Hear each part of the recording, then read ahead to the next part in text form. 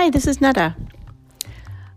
This podcast is just ridiculously practical and some things that I have definitely learned over the years and continue to use and perfect. Okay, just really practical. I have to start by saying that some years ago, I just became completely fed up with the phrase, I would, but I'm so busy. When someone would tell me they were busy, I literally would have to bite off the end of my tongue, because this was back in a season where all 5 kids lived at home. We lived in a small inner city house. I was homeschooling them. I was overseeing kids ministry. I was teaching on Wednesday nights. We were pastoring an inner city church, blah, blah, blah, blah, blah. And if someone told me they were busy, I wanted to grab them and shake them and give them a piece of my mind, a little piece of my heart, maybe. So I decided then and there I would not use the word busy, because really what it implied was my life is very important.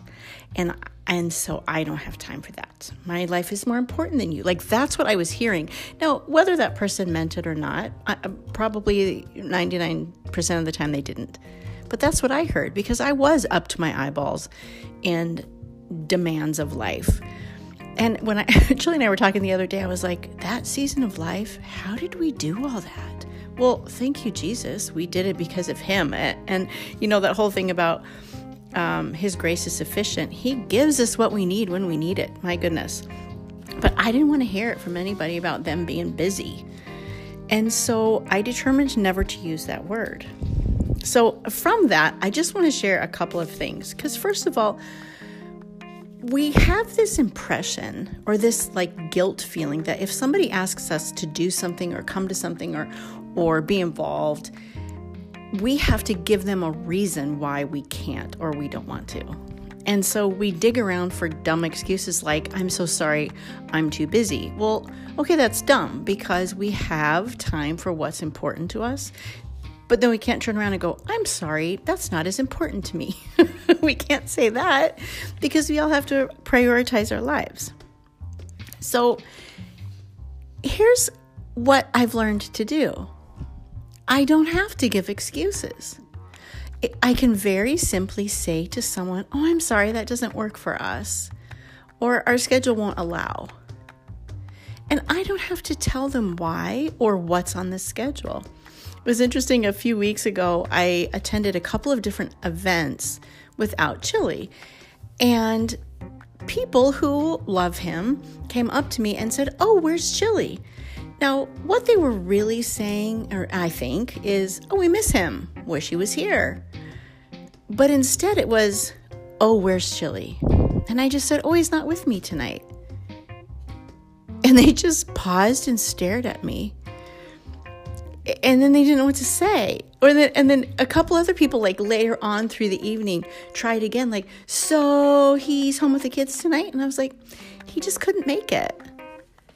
He's not here with me tonight. I didn't give any reasons, because you know what? It's not that I'm being snotty, but we don't have to.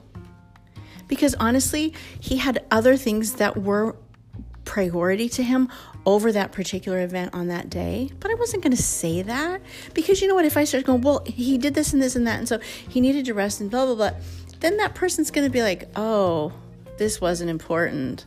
I'm not good enough for him to come. You know, it's just TMI, too much information. It's okay to not give out a bunch of excuses.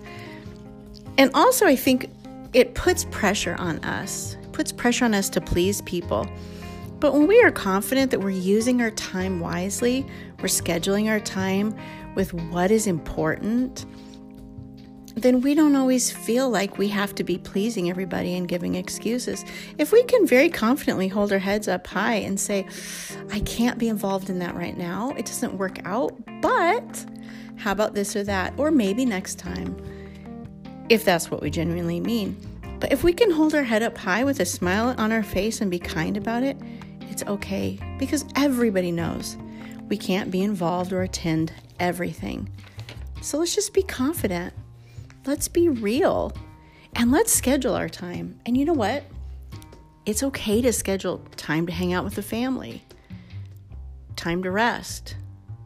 Okay, it's okay.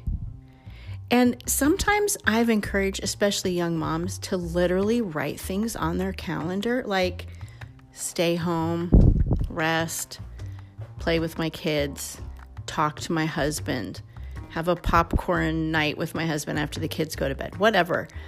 Because when we're learning how to say no in kind ways, it's helpful if people say, oh, do you want to do such and such tomorrow night? And you can go, you know what, we already have stuff on the calendar. They don't have to know it's stay home and eat popcorn and watch my favorite show with my husband. They don't need to know that. What they know is it doesn't work for my calendar right now. And that's okay. Take a deep breath and choose wisely. Choose according to what the priorities are in your life. God, spouse, children, and then all the other stuff.